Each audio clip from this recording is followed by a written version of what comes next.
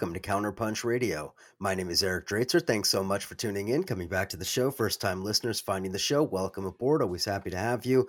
Hope you've all gone over to Counterpunch Plus, gotten your subscriptions. That's how you can support this project, how you can show your love for independent media. I know that things sometimes seem bleak. By the time you're listening to this, it's probably already been the U.S. election, so it may seem a whole lot bleaker. But in the meantime, remind yourself that one of the ways that we resist is by supporting these spaces that we have on the left for this kind of media. Counterpunch is always, always appreciative of all of your support. Go over to the website. The fund drive has been a blast. It continues to be a blast. It's always a joy to ask for money and to panhandle in the way that we must. But here we are. And so go over to Counterpunch and do that thing. Speaking of independent journalists that we love and support, I am very happy to welcome back one of them, one who we've had here on the show several times. When we talk about Brazil, I always want to talk to Michael Fox. Michael Fox is a wonderful journalist. He's a multimedia journalist. He's the host of an excellent podcast that you all need to subscribe to wherever it is you get your podcasts. It's called Brazil on Fire. He's on Twitter at mfox_US. Michael Fox, welcome back to Counterpunch. Thanks so much, Eric. Pleasure to be here. So, Mike, I heard some things of pretty large significance have been happening in Brazil. I hear rumors that an election happened. So anyway, tell us the latest. What's going on? Yes, what's going on in Brazil? Pretty big news. Luiz Inácio Lula da Silva, former president, is now the president-elect.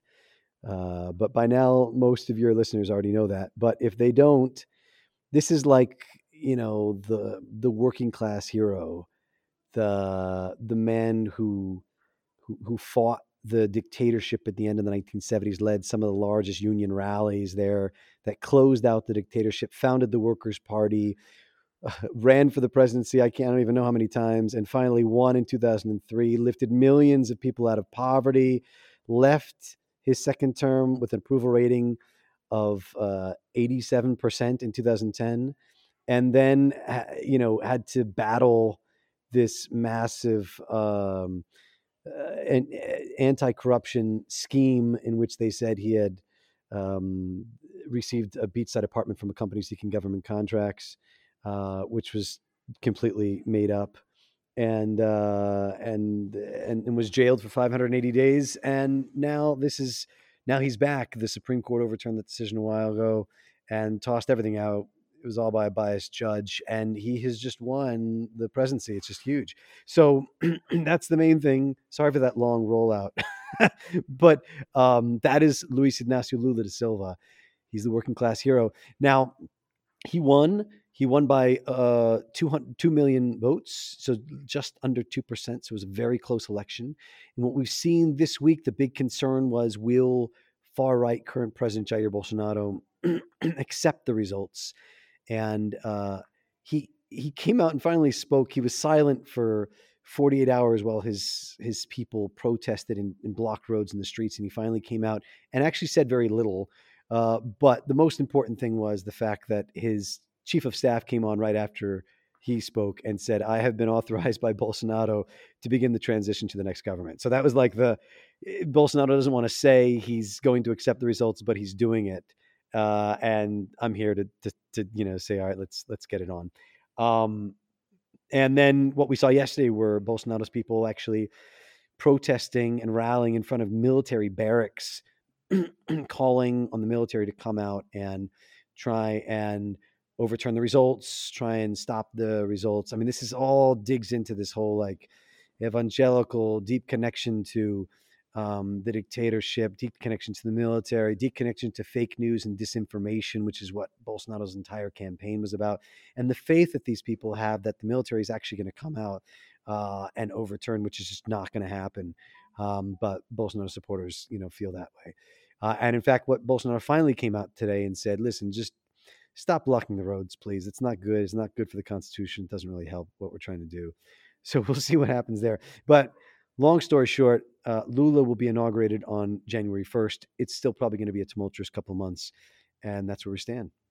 All right. A lot to say about all of that. First of all, what exactly does the transition entail here? I mean, we're familiar with what it means in the context of a US presidential administration and the transition from one to the next. I mean, is it something similar to that, or is there some kind of legal framework upon which they can rely constitutionally? What are the obligations of Bolsonaro? What might Bolsonaro's people do during the transition? What are their options? What can they do?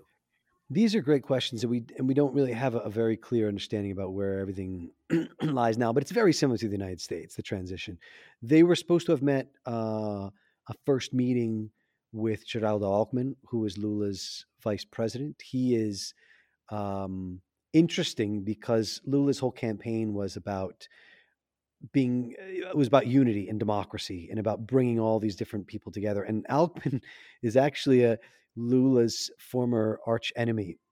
So Lula ran against him in 2006 and won, of course. But it's interesting that this is Lula was trying to bring together a coalition of the democratic of the center left and even in Alckmin's case, center right parties, and to try and defeat Bolsonaro, and that's where he's got. So Alckmin was supposed to have met with Bolsonaro's transition team today to begin the process. It's very similar to the United States. I mean, you've got 2 months. Will be inaugurated on January 1st, and there's a lot of things to do between those times in order to get things up to speed. Um, it's hard to say exactly what Bolsonaro may or may not try and do in the next little bit. He's already rolled out and been spending funds at a breakneck speed in order to win these elections, funneling funds through what's known as a secret budget, which he himself authorized back in 2019 through Congress, where billions of rice and billions of US dollars would be moved into kind of pet projects for uh, aligned congressmen, and without any understanding about where they were going and whatnot. And Bolsonaro was spending just billions and billions of US dollars in this campaign to lower the price of gasoline, to give people their low income folks their monthly stipend ahead of time, to offer credits and loans, to really try and just shore up any sorts of votes for the working class as possible by kind of buying people off as best as possible.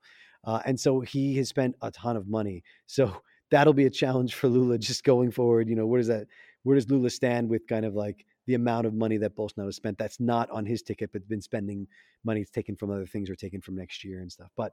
Um, but that's where things lie now. Bolsonaro supporters, speaking about transition in this moment of the next few months, they are. I've been over the last month. I've been in 6 different states. I've been interviewing hundreds of people, and I've spoken with a lot of Bolsonaro supporters. And almost everyone I spoke with said, "Look, we marched on September 7th. Remember, that was Brazil's bicentennial Independence Day, and it was an event that Bolsonaro transformed into his like massive campaign rally. And so his people kind of got out en masse that day. And so a lot of people I spoke said, look, we got into the streets. We know how many people we are. We are obviously the majority. And if we lose, there's a problem with the elections. Like that was their level of democratic analysis of like, well, we lose. So that's where they're feeling right now. Well, either something happened or, God, who was supposed to give us the presidency, didn't. So why not? Because that's been Bolsonaro's whole campaign has been run on this faith, holy war, good versus evil messaging. Um, so it is very likely that they will continue to be obstructive in the coming months, and obviously obstructive during Lula's government, very much like Trump people, and Trump supporters in the U.S. But I think the big thing, Eric, the major fears about the fraud claims, the major fears about a January 6th moment. I don't think that we're going to see that at this point. I think like Bolsonaro didn't speak the first 48 hours trying to figure out what he was going to do. And I think he wanted to save faith. And that's why he didn't say very much. He didn't want to tell his supporters like, oh, sorry, we lost. Like he's like Trump like that. He's not going to admit failure and defeat. Um, and although folks might get in the streets and they might continue to protest and whatever else, like the elites are very much now they've kind of transitioned toward Lula. We just saw one of the most important televangelist pastors saying that it's clear that since Lula won the election, God has forgiven Lula and that we have to get on board. And that was huge because he was all on board with Bolsonaro. This type of politicking, or the centrist people or the elites kind of getting on board with whoever's the presidency, is something very common in Brazil, and it's something that we're seeing now. At the same time, as almost 100 countries have already recognized the results and are on board with the Lula government. So I think we're now at a point that the momentum is obviously at Lula's back. He clearly won the elections. They were clearly not fraudulent, despite everything that Steve Bannon tries to say. And I think that's the direction we're headed. And people are, obviously, the majority of the population, and obviously Lula supporters, are so excited for the possibility of change.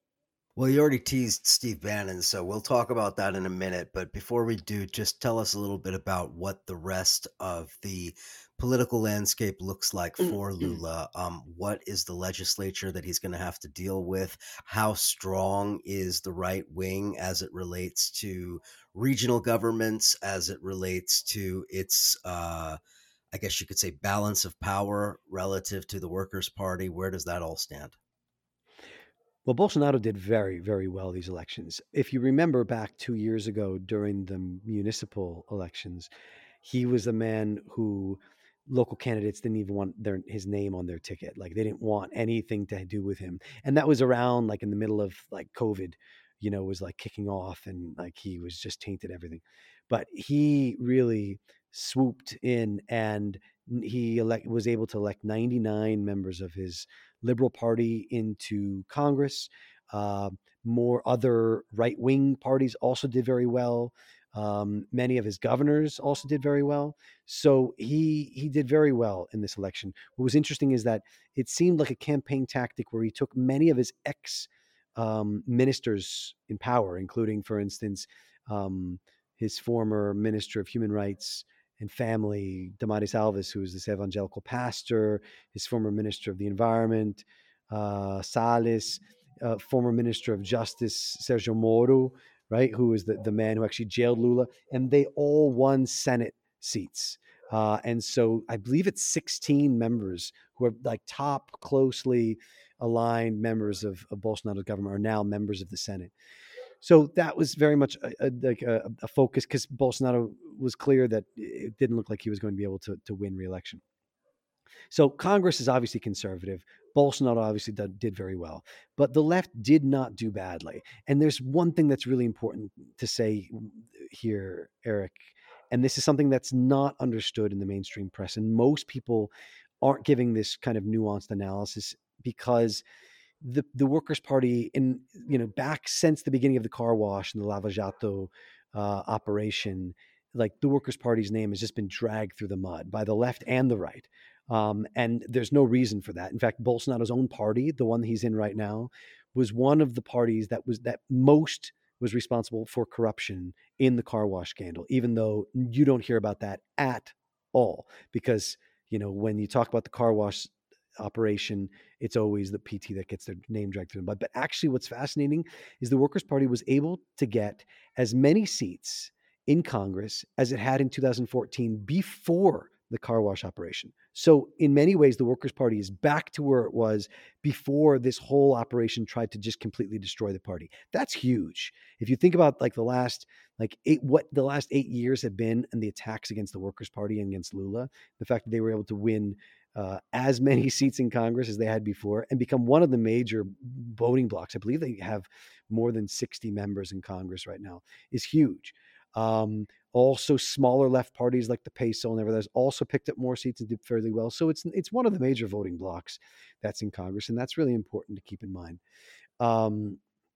Obviously, will Lula have a difficult job in Congress? Yeah, but he always has also. Keep in mind that when he came into power in 2003, it was on, with a coalition of center and center left parties, also battling a conservative government. And, to be honest, he ruled a lot by decree. He was able to pass a lot of his more progressive measures by decree, and other things in Congress was able to get done through politicking and stuff. There's a lot of things he won't be able to get done through Congress. But if you think about what he was able to do in his first two terms of the poverty alleviation programs, And of course, all of like the international foreign policy adjustments and the measures and everything else. It was huge. And so we consider something, we can see something very, very similar in that same sense. Of course, Bolsonaro is leaving this moment strengthened, right? Because he also did very well in this election, very close, and his supporters will be adamant, and they'll be like Trump supporters. They'll be adamant against Lula, and at the same time, we also have the dynamic of the fake news on the disinformation, which look, it was huge in this election. Like I was speaking with many different journalists and media professors, and they all said, "Look, we have never seen anything like this in Brazil. It's very possible we've never seen anything like this on the planet. Much worse than the Trump administration. The level of attacks, constant attacks, and just to give you a sense, Eric, about what that level of disinformation and fake news look like. Just a couple days ago, there were these fake reports that Supreme Court Justice Alexandre Moraes, who was the head of the Electoral Council, he was the one who confirmed the election. He was the one who pushed back on a lot of the fake news stuff. And he's been pushing back. He's opened up investigations into a lot of folks, Bolsonaro people, for their own fake news and for pushing all different sorts of things. They received these reports, these fake news that that someone had ordered his prison, like has ordered him to go to jail, right? And ordered him to step down from Supreme Court. And people turned out in the streets in Porto Alegre. There are these videos that show people crying on the streets and cheering, and this is all completely fake.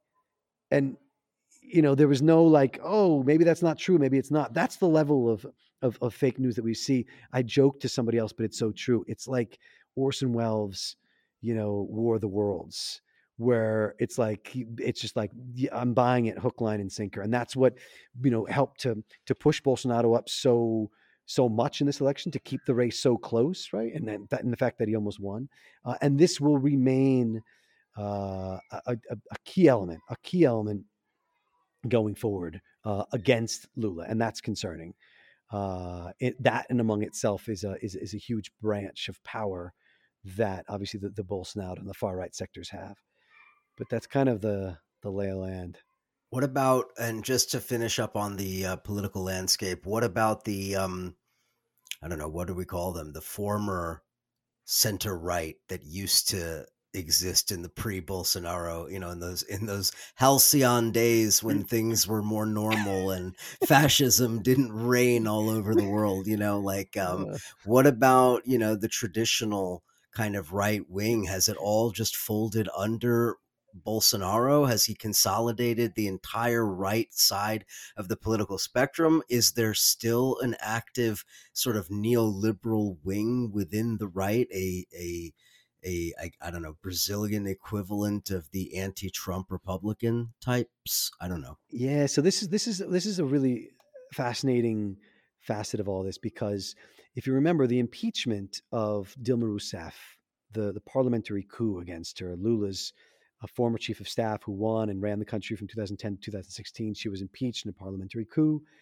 in 2016, and that rolled in the PMDB and the PSDB. Now, the PSDB were the staunch enemies of the Workers' Party for decades, and the PMDB was the centrist party that always just kind of rolled with whoever was in power, and that'll be very similar with the centrist parties in power right now. Um, well, they came to power, and then with all of that, they just ran the country into the ground.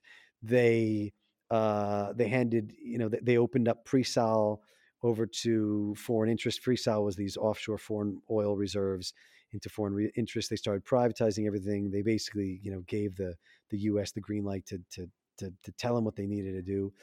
And they ran the country into the ground, also through corruption and everything else. And then from that, 2 years later, Bolsonaro rose and came to power because Lula was then jailed, right? And what Bolsonaro's rise to power did was it just tanked those more centrist, right-wing, center-right parties. Like they just were disintegrated.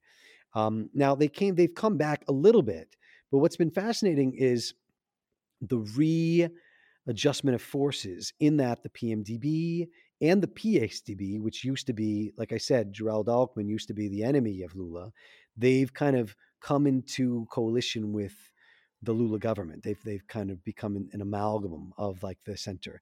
And then you have members of the PSDB who joined more of these far right parties and became more under Bolsonaro's camp. And of course, this is more nuanced because there's tons of different parties, and Bolsonaro switched parties in the middle of his government, and some of his former parties are still in power, and it's like his former party won some seats, and his new party won more seats. So it's complicated. But if you just look at it like those center right parties that kind of really took a hit from the ridiculousness of their coup and from the rise of Bolsonaro have in many ways kind of disintegrated into they're still there, but they disintegrated into either part of the Lula coalition or part of the Bolsonaro coalition. And they themselves, in fact, for instance, this was a fascinating thing is Simone Tebet, who was not expected to do very well. She was a third party candidate, I believe, with the PSDB party. She won 3% of the vote, which was the highest, or just over 3%, was the highest number of votes after Bolsonaro. So the person who did the third best. And she very clearly jumped on board with Lula, and she has been adamant, super vocal supporter of Lula and adamant against Bolsonaro. In fact, one of the things that she was really railing against throughout this whole campaign was Bolsonaro's secret budget. She said that in an interview that this is very possibly the largest corruption scandal on planet Earth right now. And very few people have been talking about it. But she became a really important member of Lula's campaign. So it's this readjustment of the political sphere in Brazil in a different way than you might have, or that you had in in the United States with like the Republicans and the Democrats, and then Trump comes in and then it shifts things because you still have these different parties and it's still a multi-party system, but the direction these parties have taken or the campaigns that they've picked up or their decisions or their slogans, the way they've been talking about it, have shifted very, very, very drastically. And to have somebody like Geraldo Alckmin to join forces with Lula, who previously were on completely different, sides of the spectrum and are much more aligned in the idea of democracy, right? Much more aligned in the idea of, how do we go forward, but roll back kind of the fascist tendencies and the fascist undoing of our country that Bolsonaro has rolled out over the last 4 years, right? There's an obvious question embedded in the I mean, the very existence of Lula's sort of political resurrection here, and that is that the timing of all of this could potentially be uh, his downfall, right? I mean, he is going to inherit a global economic downturn, one in which inflation is ravaging pretty much every developed economy, including Brazil, one in which he is undoubtedly going to be saddled unfairly, I would add, saddled with sort of the burden of having to explain why everyone feels like they're getting poorer, why everything is getting worse economically and so forth, right? And so like this isn't the early 2000s. This isn't sort of the commodity boom period where economically speaking you could get away with a lot of those programs and other things without as much political, anyway, you get what I'm saying. So how does Lula deal with just the political and economic circumstances that he's inheriting both in Brazil and even globally? I mean, Lula's not responsible for the war in Ukraine, but obviously effects of the war in Ukraine and other things are going to impact his ability to govern. So, can you speak to that? Yeah. Well, I mean, first off, 2002, it's fascinating going back and reading some of the stuff written in 2002 in the lead up to Lula's government, because they were saying this, many of these, I mean, obviously we didn't have the war in Ukraine. The inflation wasn't, rising like we hadn't seen in decades in Brazil. But if you go back, it reads almost exactly like it's like a parallel for now. They're like, oh, the economy's not great. How is Lula going to do this? He's going to have to join, so. So look, it wasn't that great a situation back in the early 2000s either. And of course, these are challenges he's going to face. But the thing is this is Lula. And I say that people in Brazil might understand what that means. This is the great negotiator. This is the guy who wants to lift all boats as best as possible, who lifted millions of people out of poverty with his poverty alleviation programs, while he was also helping, big business to grow and financial capital to do well too. Now, you mentioned the commodities, and obviously that's real, but Brazilian state businesses and corporations are also huge and grew, and that's one of the things that Bolsonaro has been trying to undo and to privatize, and that's a strengthening of those areas I think that Lula is going to try and depend much more on than before. Lula's also facing, don't forget, there was the the year after Dilma was ousted, Congress passed a 20-year spending freeze. Um, this was under the Temer governments that were totally pushing neoliberal policies and shock doctrine, and that'll also be an impediment to his ability to do some things. But this is what he's really good at, and I think it's interesting to look at the markets now. Lula, and this is fascinating because the big fake news story that was told time and again, I mean, hammered. I can't tell you, Eric, how many people I spoke with this electoral season who said, well, if Lula comes in, he's going to steal my private property and he's going to implement socialism and the economy is going to tank, yada, yada, yada. It's the same thing. The real is going to tank against the dollar. And the minute he won, the real actually spiked against the dollar like we haven't seen in a very long time. So this is because there is a very clear interest in the markets understand that what Lula means is stability. What he brings to Brazil is the ability to offer some sort of semblance of like of a democratic structural country, and he gives confidence to international investors in a way that Bolsonaro does not. Remember, this is the guy that he built BRICS. He was the one who did the Iran nuclear deal. This is like the guy the Obama called Okada the man.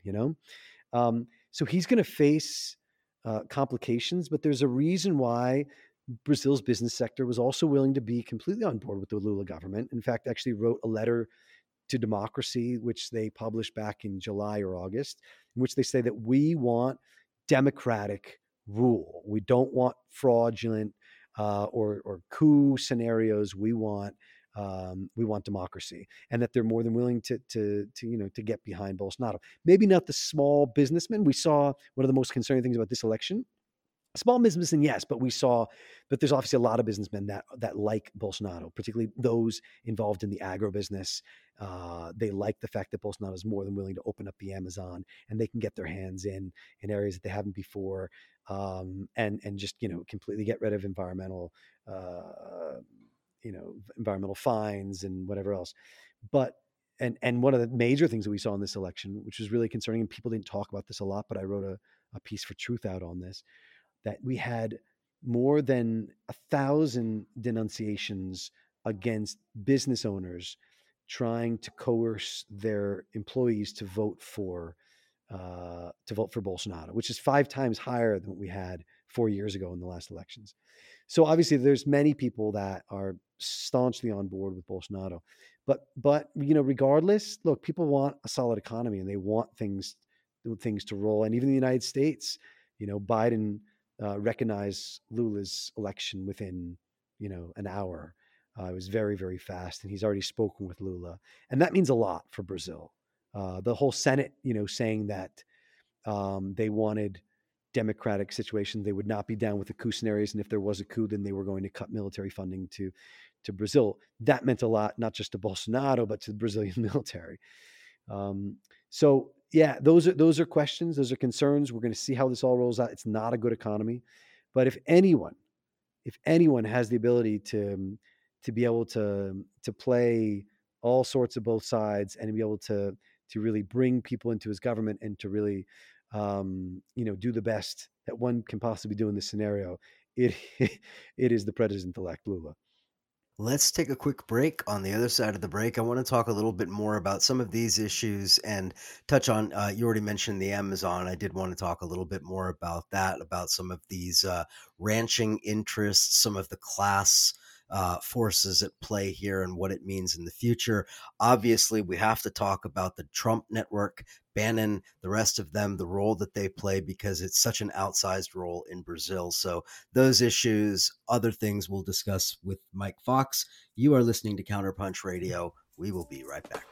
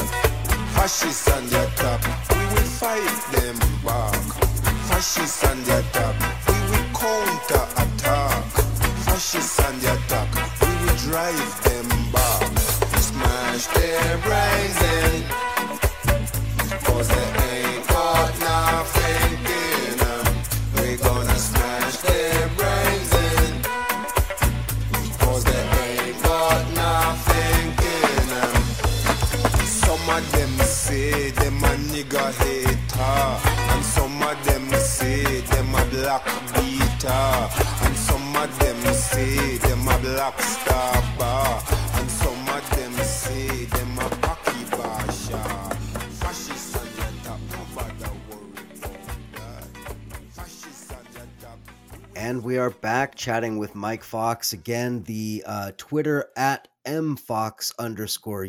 Most importantly, the podcast, Brazil on Fire. Go get it wherever you get your podcasts. Mike is one of the best. I've been talking to him for years now. And I mean, what can you say? Brazil's one of the most important countries to understand because it is not only such a large country, so significant in Latin America, but also because of the connections internationally. As I mentioned before the break, Trump, the Trump network, Trump's people figure so centrally in what's going on in Brazil. So let's talk about that for a moment.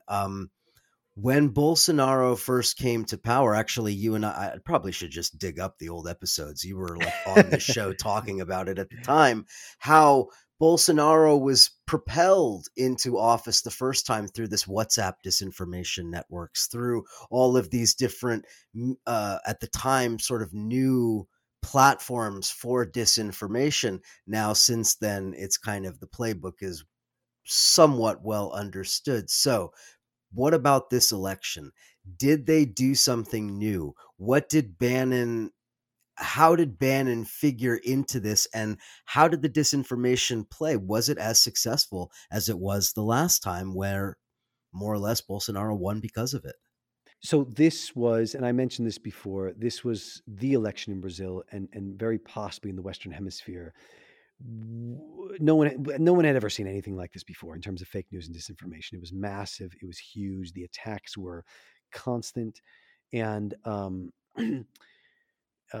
and they absolutely played a devastating and very powerful role. I mean, like I said, particularly amongst Bolsonaro supporters. Uh, and also, and we're able to bring other people into their side. So it came on several fronts. Trying to tie Lula to the corrupt or corruption or to criminals, like just nailing this time and time again. there was massive fake news, in which even right-wing media outlets just constantly called Lula, the instead of calling him Lula, they would call him, the criminal, or Bolsonaro would just consistently pull out like, oh, the former convict, that was just like a constant thing you heard. And that really swayed a lot of people. I mean, a lot of people that I met would say, oh, Lula, look, you know, yeah, they say he was, they say his charges were tossed out, but he'll they were just like put on pause, and actually he'll, like they didn't understand the intricacies of what went down, and that's because of this fake news stuff. Now there were several modalities that were extremely different between this year and what we saw 4 years ago. The first thing is there was pushback from the Lula camp like we hadn't seen before. So right around the first what do you call it? Right around the first round of the election, you had several things that rolled out. One of them showed Bolsonaro asking for or campaigning in a Masonic lodge, and of course, for the religious, for the evangelicals, that's an issue because that's seen as part of like the New World Order. And what is he doing in a Masonic lodge?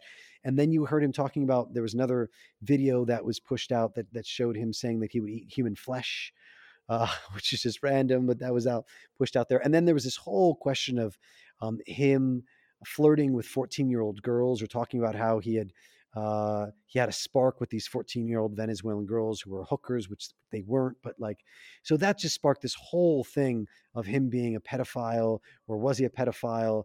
And that just kind of hitting his moral, his family values, his church going kind of thing hard, and put him on the defensive more than anything else. And this was profound because the Lula camp hadn't really done well with pushing out on the attack ever before, not definitely not in 2018. And the other thing that was fascinating is this was not fake news that they were pushing out. What they did was they dug up videos of Bolsonaro himself saying things or doing things, which then they shared those videos online widely, and they sparked conversations around the country, and then made Lula have to actually respond to those, because some of those, like the whole pedophile thing, went on for days and days and days. So that was really important because it put him on the defensive like he hadn't been on before, um, and and it was done in a way that was not just the left fighting with fake news in the same way that the right was fighting, right? So that was profound. The other thing that was a game changer was the Supreme Electoral Court. Back in 2018, they themselves said, look, we didn't know how to respond to the fake news. We didn't know what to do, and so we couldn't do almost anything. Their hands were tied pretty much, and they came into this election very clear about what they would have to do. In fact, Alexandre de Moraes, who became the head of the Supreme Electoral Court, the spokesperson for it, was also the man in charge with the fake news investigations, and with the kind of the fake news, Bolsonaro's fake news machine from the Supreme Court. So the Supreme Court, the Supreme Electoral Court, they kind of go back and forth, members between the two. And so you had Alexandre de Moraes, who already had this whole history of battling fake news and the fake news machine, who then was the head of the Supreme Electoral Court overseeing these elections. Of course, that's why Bolsonaro's people don't like him at all. And so, but he was able to really push back very fast. At one point, he said, okay, what we find as fake news needs to be pulled offline within 24 hours. And then a week and a half before the election, he pushed that down to 2 hours, saying that, social media outlets had to tackle these things very, very quickly. He outlawed and forbade right-wing outlets, Bolsonaro-lined outlets, from saying the words, from calling Lula a thief and whatever else. And in fact, they came out saying, "Oh, this is censorship. You can't do that." So that type of very fast response to fake news was really, really key. And at one point, he actually even gave.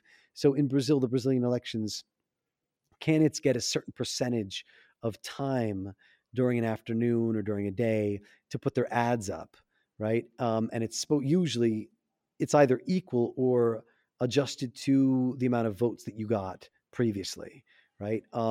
And at one point, Lula was given all of these rights to respond. So all of these 30-second spots to go in after the Bolsonaro spots because of the fact that Bolsonaro's spots were seen as fake news. So all of this was extremely important. We did not see this before.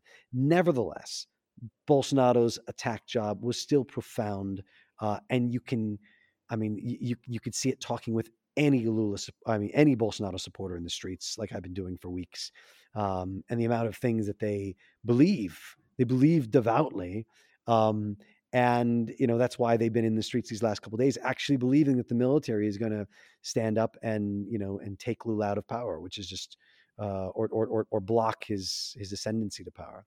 But it is something that is extremely important. It's important also because it was done over the messaging applications. Remember, in Brazil, a lot of what happened, this was back in 2018, was that the fake news was pushed over WhatsApp. And in this year, it was pushed over WhatsApp and also Telegram.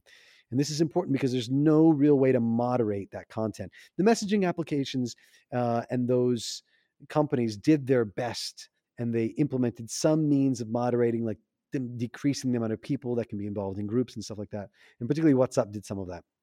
But still, once that fake news is out there, it's really hard to moderate it because the groups are secret. The whole idea is that it's end-to-end encryption.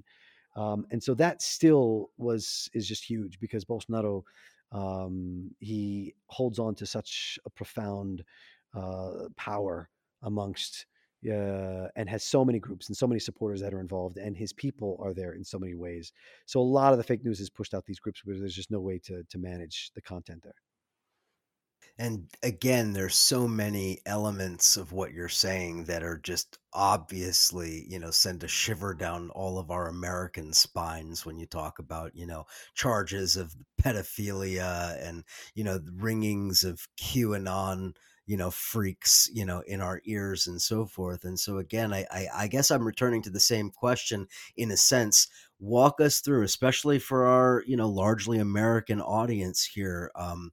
Walk us through how many of these commonalities exist between what we see on the Trumpian sort of right here in the United States and what the Bolsonaro right is. I mean, it's more than just an evangelical movement, although that's a big part of it. What else is the Bolsonaro movement, and just how similar is it to the Trump movement? And then I guess the other part of this question is, I mean, Trump's people are literally Bolsonaro's people. So, I mean, we're not talking about like some kind of, affinity here. These people work together. Bolsonaro's a creation of Bannon, right? Yeah, no, absolutely. he The connections run really deep. The parallels between the two absolutely profound.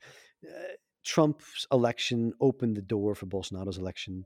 Bolsonaro would not have been elected without Trump coming into power. Bannon met and befriended Eduardo Bolsonaro early on before the 2018 election. We know that he said that he would help to work on their campaign, although we don't know to what extent. Eduardo is Bannon's. He's the head of Bannon's, movement in the region, right? That right wing movement that he has, the Latin American head at least, and they've had deep ties. And remember, going back to just last year, Bannon was talking about how Brazil was the most important election that people should be watching, and telling people they had to be watching this, and that it would be stolen because the machines, people had to get their eye on it. And what we saw just the day after the first round vote, Bannon was talking about fraud, even though no one else was talking about it. Bannon was talking about it, and then again after this vote, that Bannon's been spewing the same thing. And of course, the connections between Trump and Bolsonaro are deep. I mean, Bolsonaro just completely idolizes Trump. He always has. He traveled to the U.S. 4 times over 2 years to meet with Trump, and in fact, during one of those visits, he became the first Brazilian president to ever visit the CIA. I believe he actually visited the CIA with former Judge Sergio Moro, who was then his justice minister, which is just terrifying. He visited the CIA, in fact, before he even visited the Brazilian Secret Service. And if you look at like the campaign strategies, Trump's taking a long time to admit defeat was very similar to what we saw with Bolsonaro. If you look to the rollout of the attempts to use kind of a fraud campaign or to whip his people up, into a fervor, which is, look, this is the fascist playbook, right? That's what this is all about. It's building a movement with one charismatic leader using hate, fake news, and lies, focused against specific group of people to lift that person into power and to build this mass movement from the far right. And that's what they've been able to implement, obviously, in the United States, where you still have Trump supporters that believe that Trump is still the president and Biden's still the election. And that's what you have in Brazil. And you will have, and these people will believe that the election was stolen. Absolutely. And look, Bolsonaro's been talking about fraud for 4 years. And that's how come this isn't just something out of the blue. And it's very clear that they've been in contact with Bannon. They've met at the Brazilian embassy when Bolsonaro and others were in town. Eduardo Bolsonaro was in Washington on January 6th, right? So these we don't know what he was doing, but we can imagine.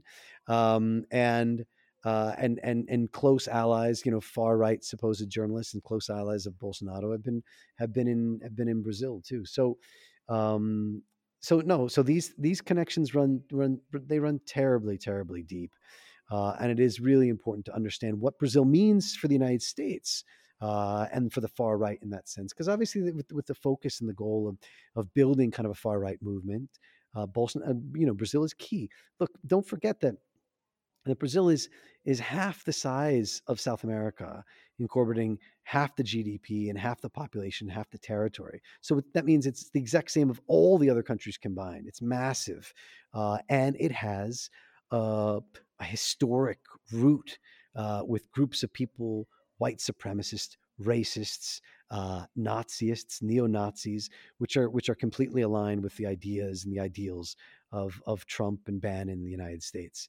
Uh, when the Confederacy lost the Civil War, you had thousands of former or then Confederate slave owners who traveled and moved to Brazil and set up their new homes in Brazil because slavery was still allowed here for the next, what was it, 23, 24 years. And they wanted to have their slaveholding paradise in Brazil if they couldn't have it in the United States. So these connections run really deep, and the connections and the ties between, like you said, the far right, but also the evangelicals run really deep, and that's another really close tie.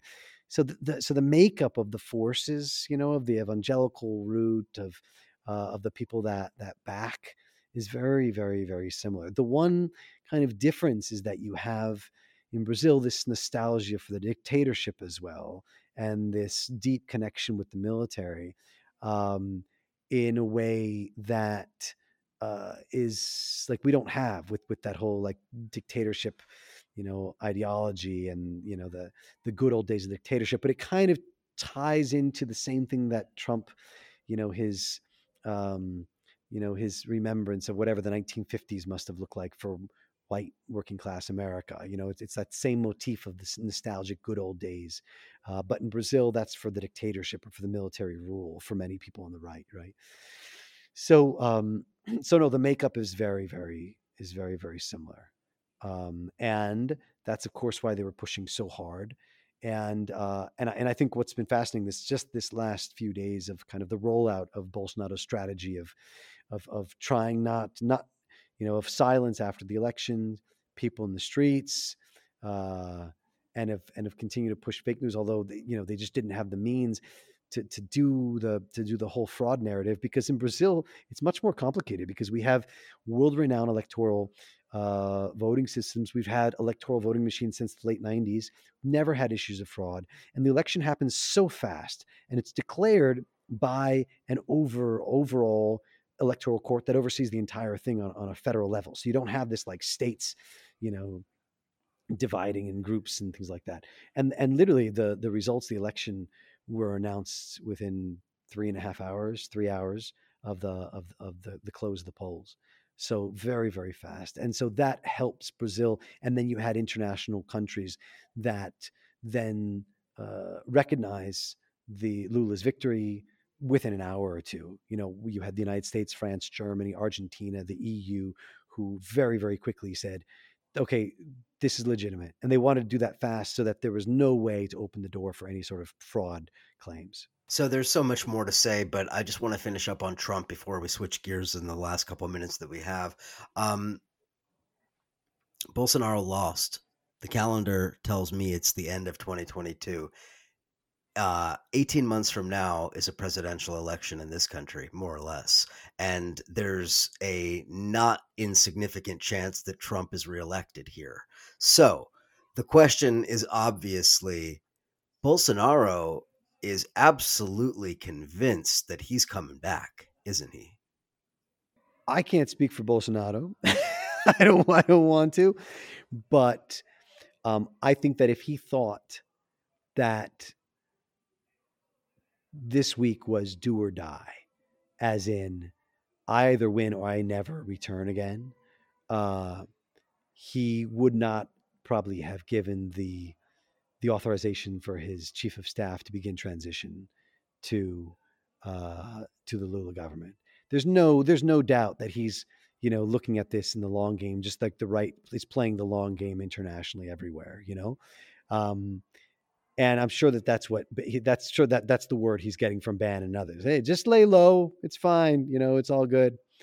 Um, so of course that's playing out, and of course he's want to keep his supporters whipped up, in a fervor throughout the Lula government. And my concern is that they're going to be doing that with their crazy fake news stuff, just making up lies the entire time about what Lula is trying to implement, even though it's just not real.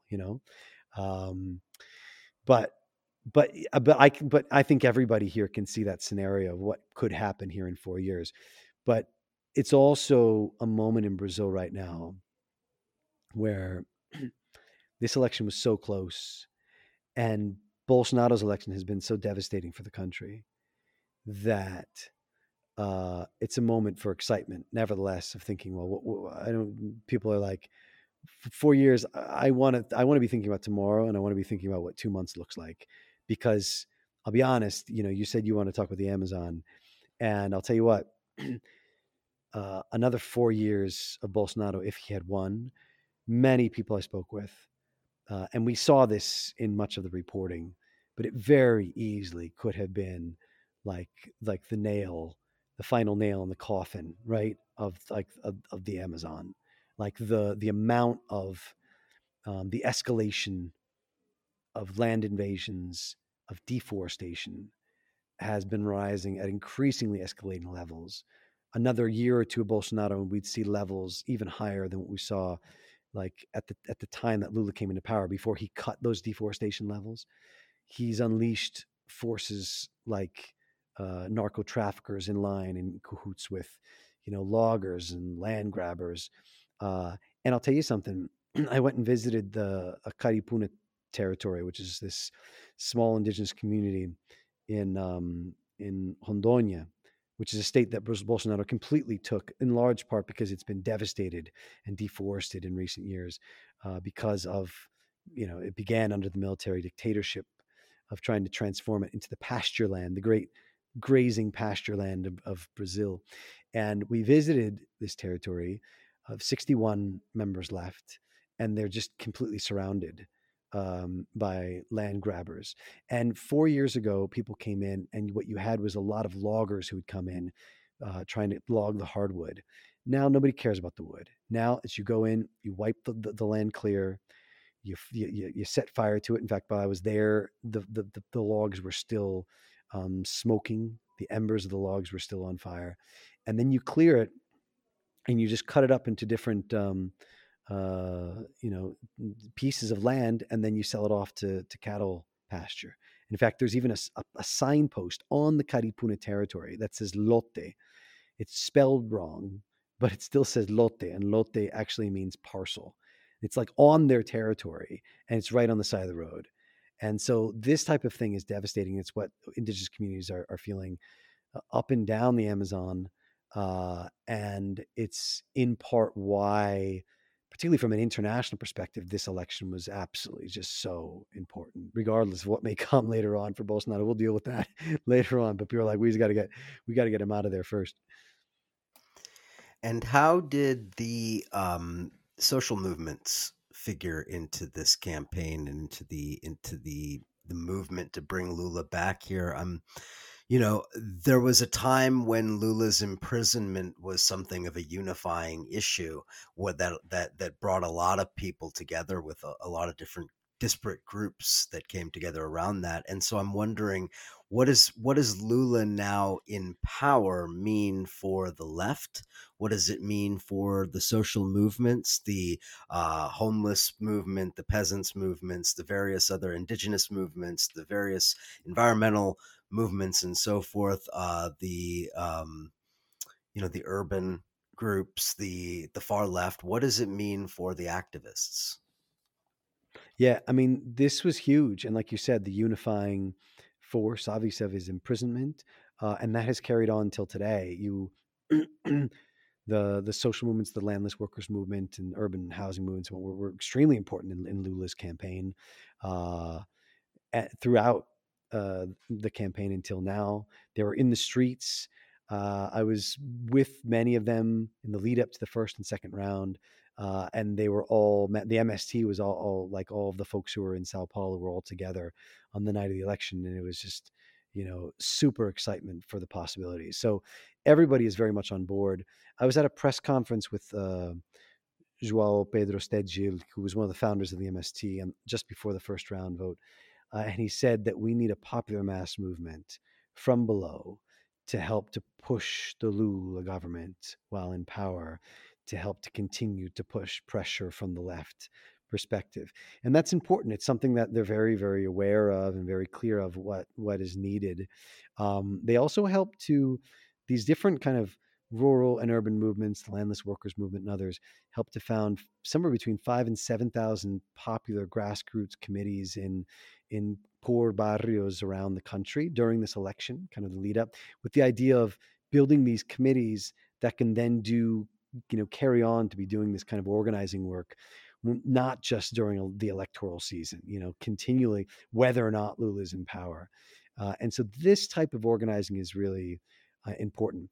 What we saw in the Lula governments, the first and second Lula governments, was kind of a moment when, because of members of the MST and other popular movements kind of joined those governments institutionally from within, they lost some of their organizing support from the outside.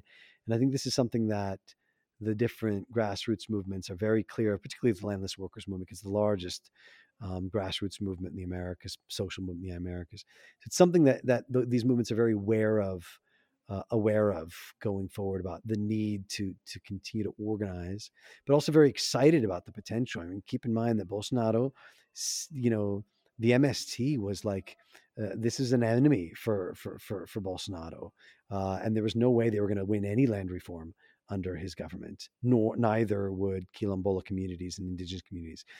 And Lula coming back to power means that they could see a return to, actual land reform policies, and that small farmers could again be acquiring their land and things like that, in ways from the government. So it's an extremely, extremely, extremely hopeful moment for everyone across the left. I mean, and just to put this in perspective, you had Marina Silva, who was Bolsonaro's former environment minister, who had then split. You remember she ran against the Workers' Party back in 2010, 2014. So they were she was at loggerheads with the Workers' Party, and she came back into the coalition, and has actually given Lula a dossier, a report about how to get to deforestation zero. So it is very much a unified movement on the left for Lula's presidency. Of course, once the presidency starts to roll out, there's always complications. There's always realities of the different, points of views and needs. And, that will happen. That's undoubted. But right now, the fact that so many people are back in line, and look, and like I mentioned before, in line with someone like Lula, who is the great statesman. He's the guy, if there's anybody who can like make these agreements amongst all these different groups and is willing to stand beside the social movements at the same time as, in defense of the environment, and stand up for workers' rights more like, like more than anything before. And at the same time, stand beside businessmen and try and bring all these people together in a way that we only really saw in the 2000s. It's Lula.